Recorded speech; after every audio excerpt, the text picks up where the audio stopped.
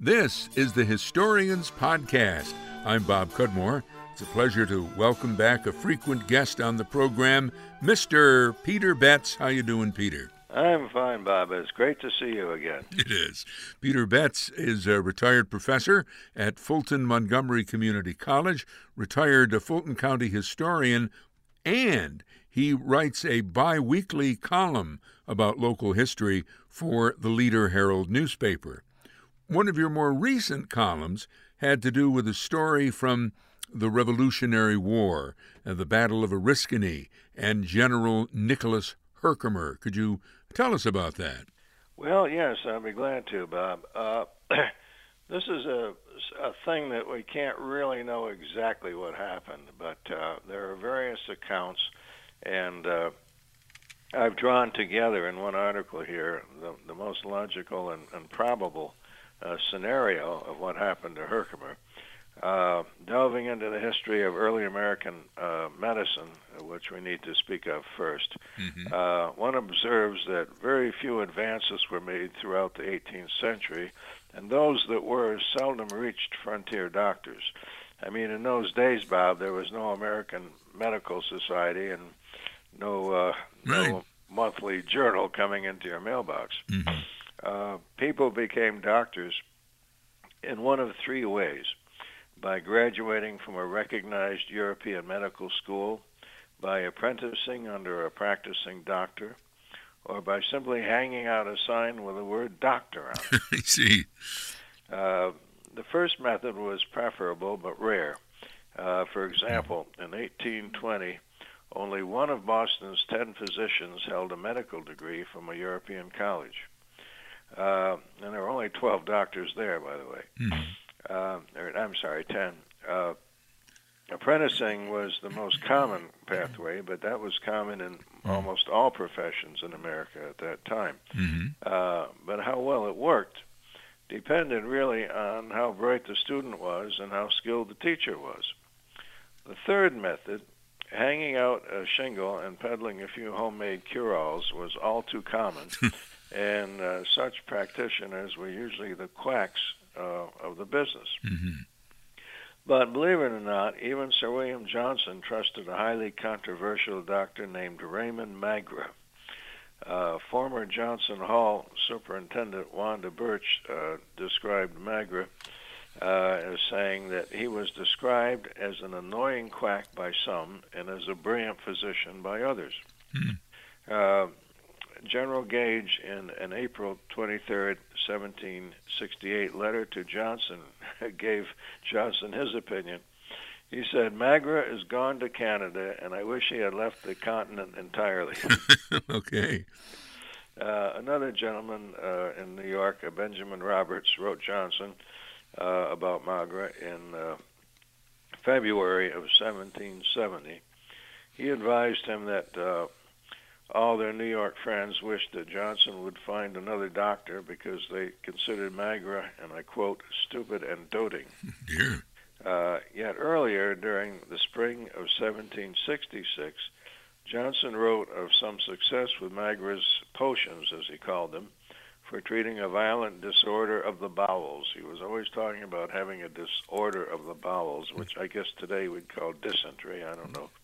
Well. Anyhow, while we can't assess the skills of Revolutionary War era Mohawk Valley doctors, we do know who some of them were. Dr. Moses Younglove and Dr. John Jost Petrie are best documented, but they're mainly documented for their roles as Tryon County Committee of Safety members, not doctors.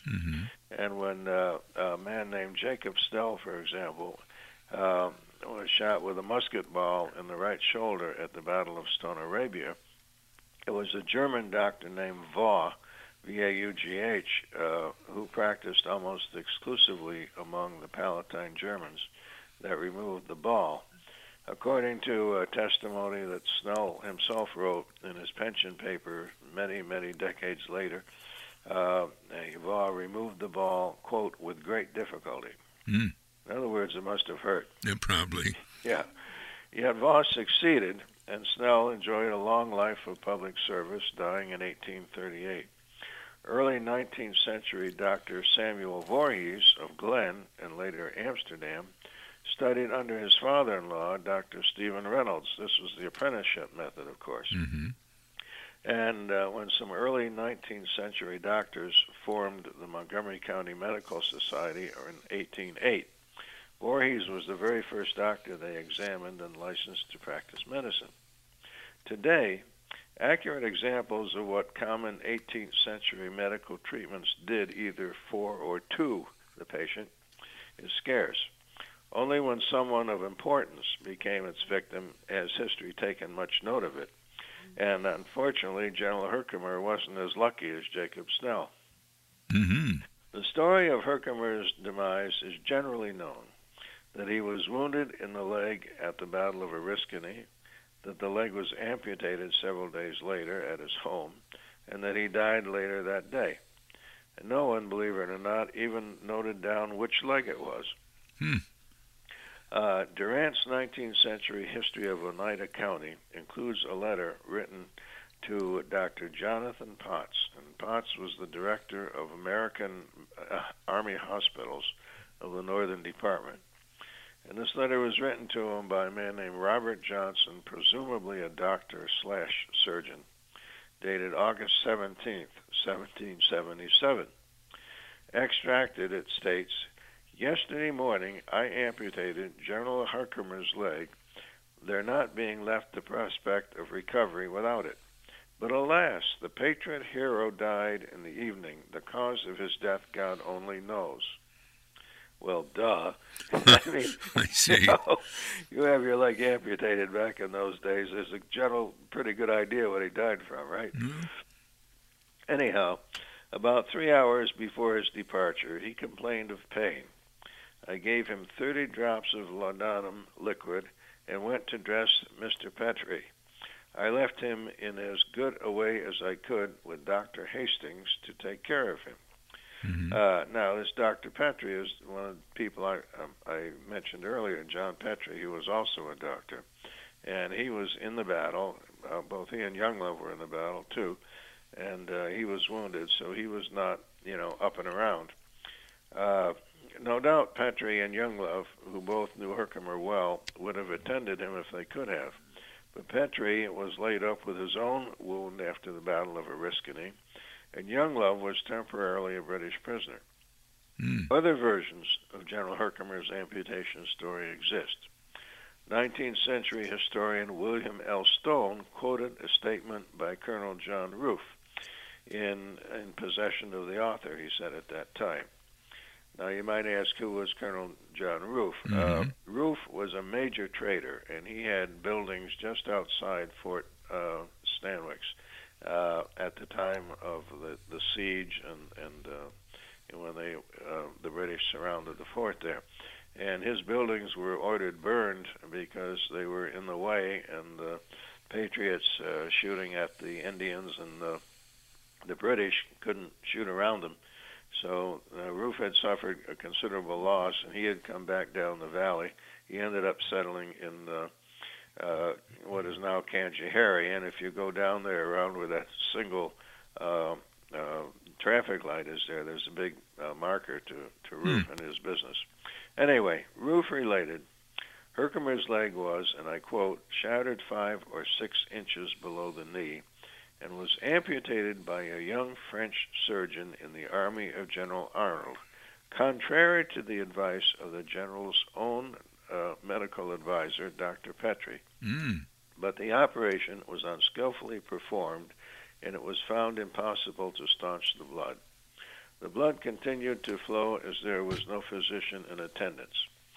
So says Roof, and Roof states that he was present, and he very likely was. He'd just gotten chased out of Oriskany and had all of his buildings burned up there, and it would have been a logical place for him to go because they were constant business partners anyway. There are also questions regarding which day Herkimer died. Arnold informed Colonel Gansevoort in a letter dated August 21st, and he said, General Herkimer died yesterday. While this Dr. Robert Johnson's letter to Dr. Potts, was dated on the 16th. And another question, of course, comes, Johnson is hardly the name of a French surgeon. You know?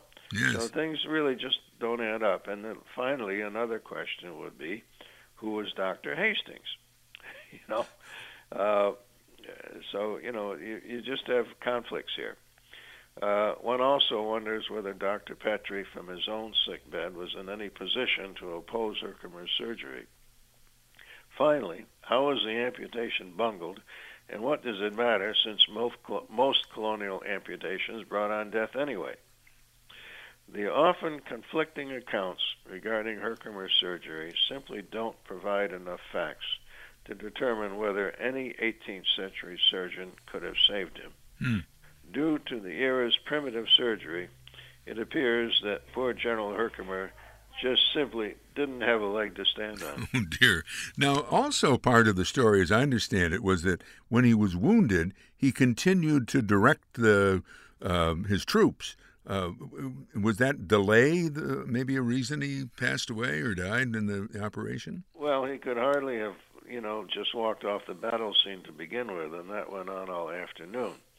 Now, he supposedly was near the head of his troops riding a horse and was actually shot when he was still on the horse in the very beginning. So he did sustain one of the earlier wounds.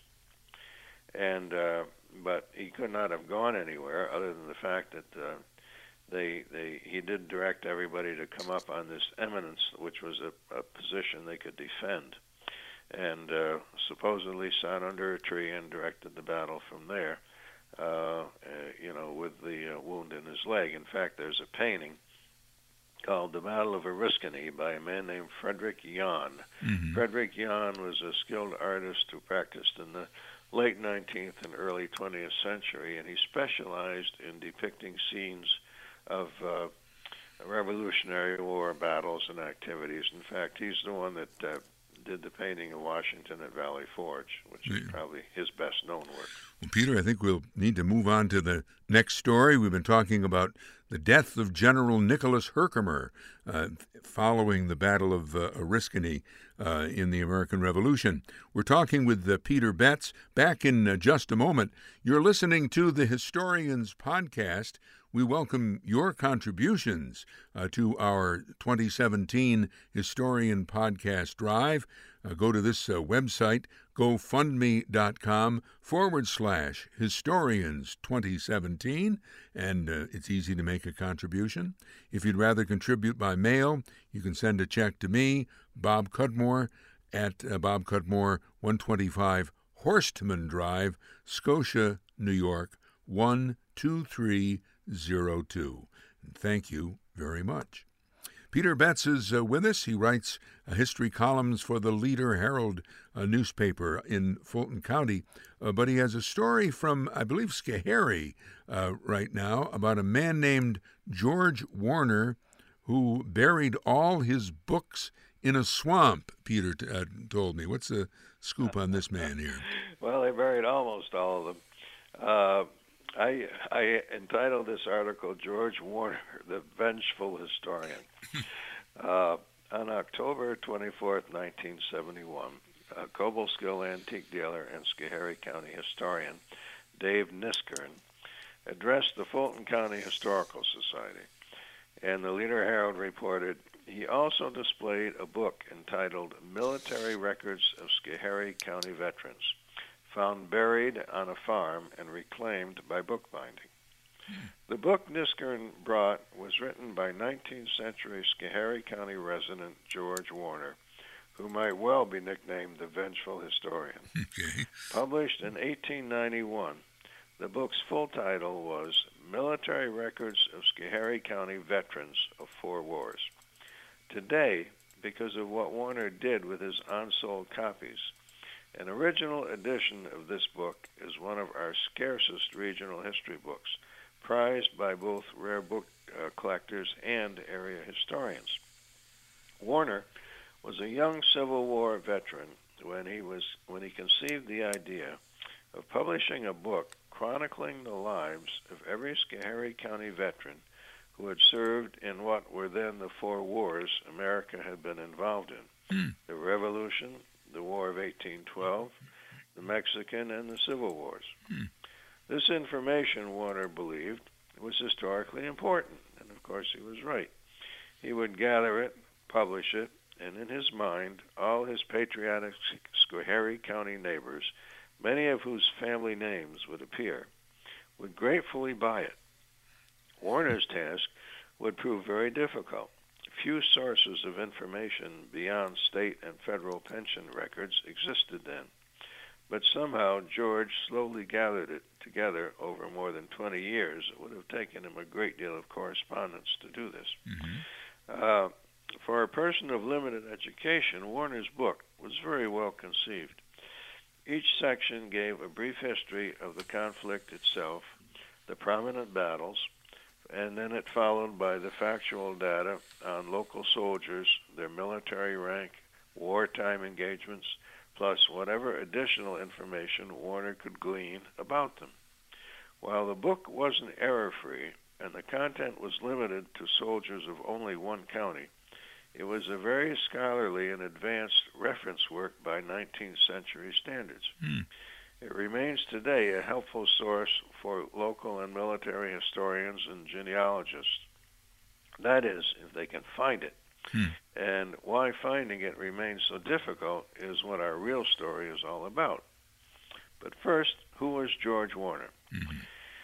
His own entry on page 289 reads, George H. Warner, Corporal, great-grandson of 1776, referring to his Revolutionary War ancestors.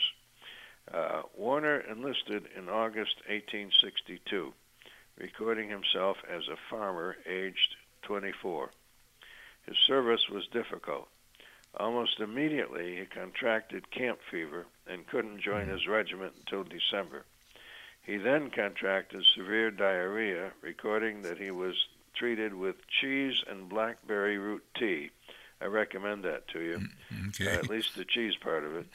He recovered, only to be seriously wounded at Gettysburg on the 1st of July, 1863. From this, he earned a disability discharge. Whatever his disability was, it didn't keep him from going back to Schoharie and farming and spending the next 27 years compiling his book. In those days, books were frequently sold by subscription.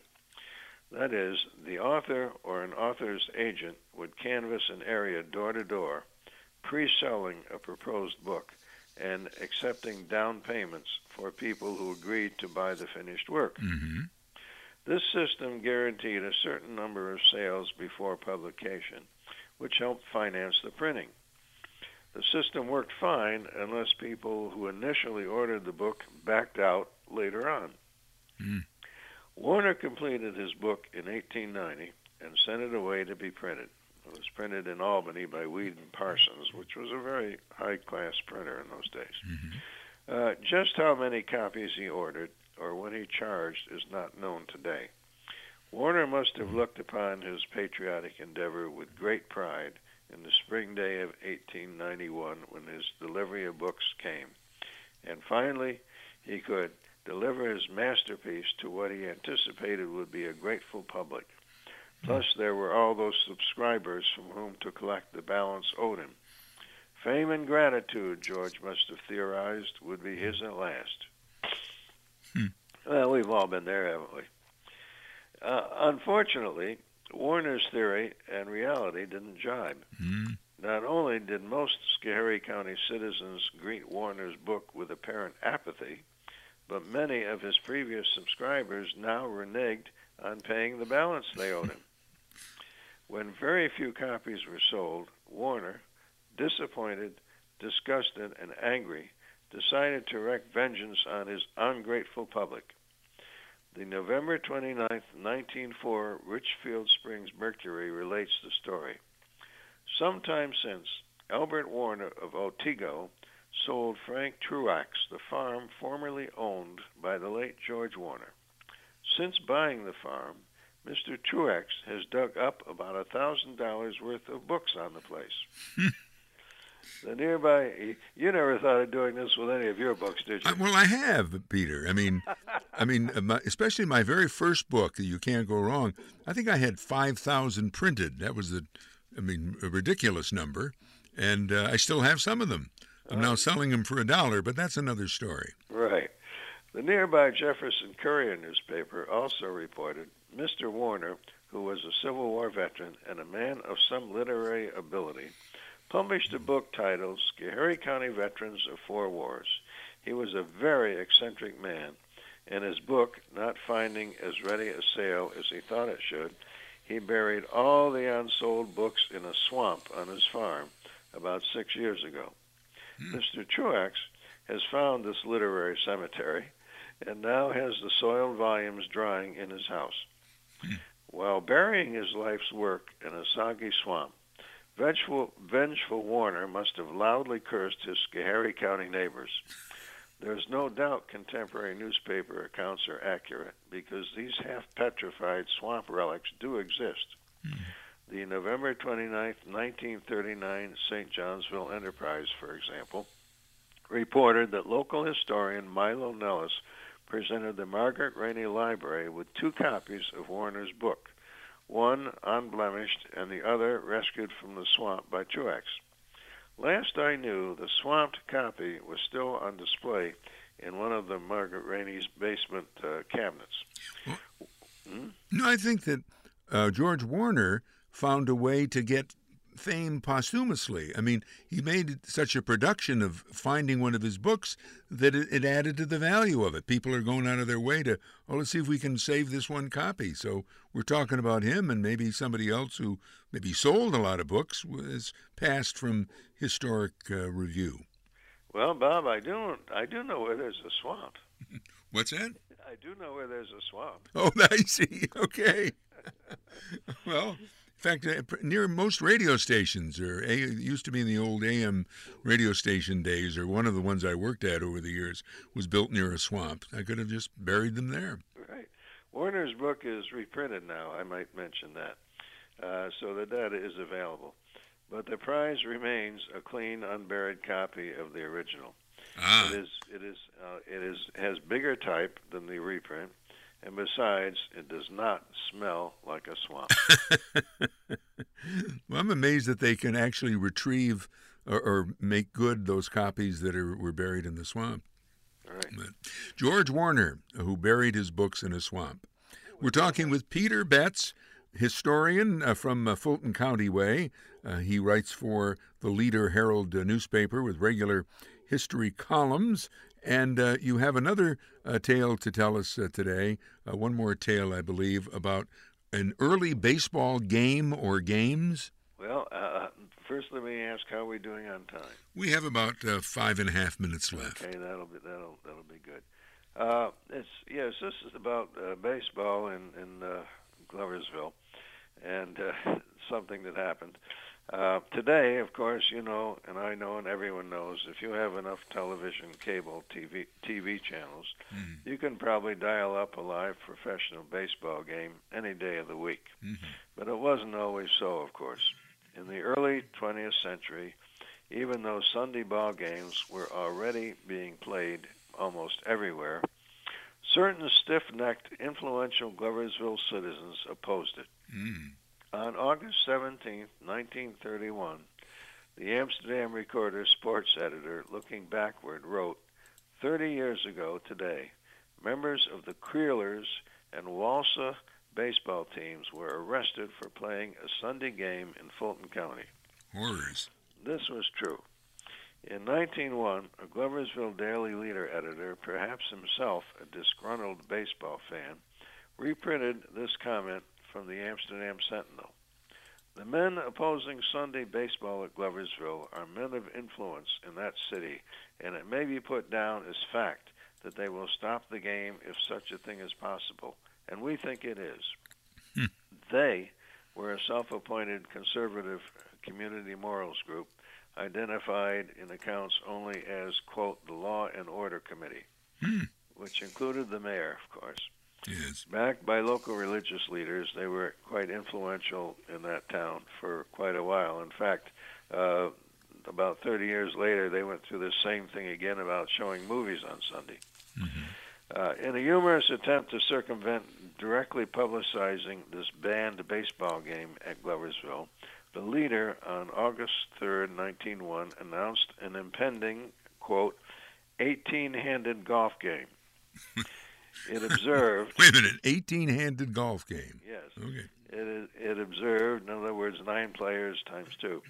It observed the Amsterdam boys are great putters, and the Gloversvilles are not slow in addressing the ball. This new style golf game is not unlike old-fashioned baseball. Hint, hint. Okay.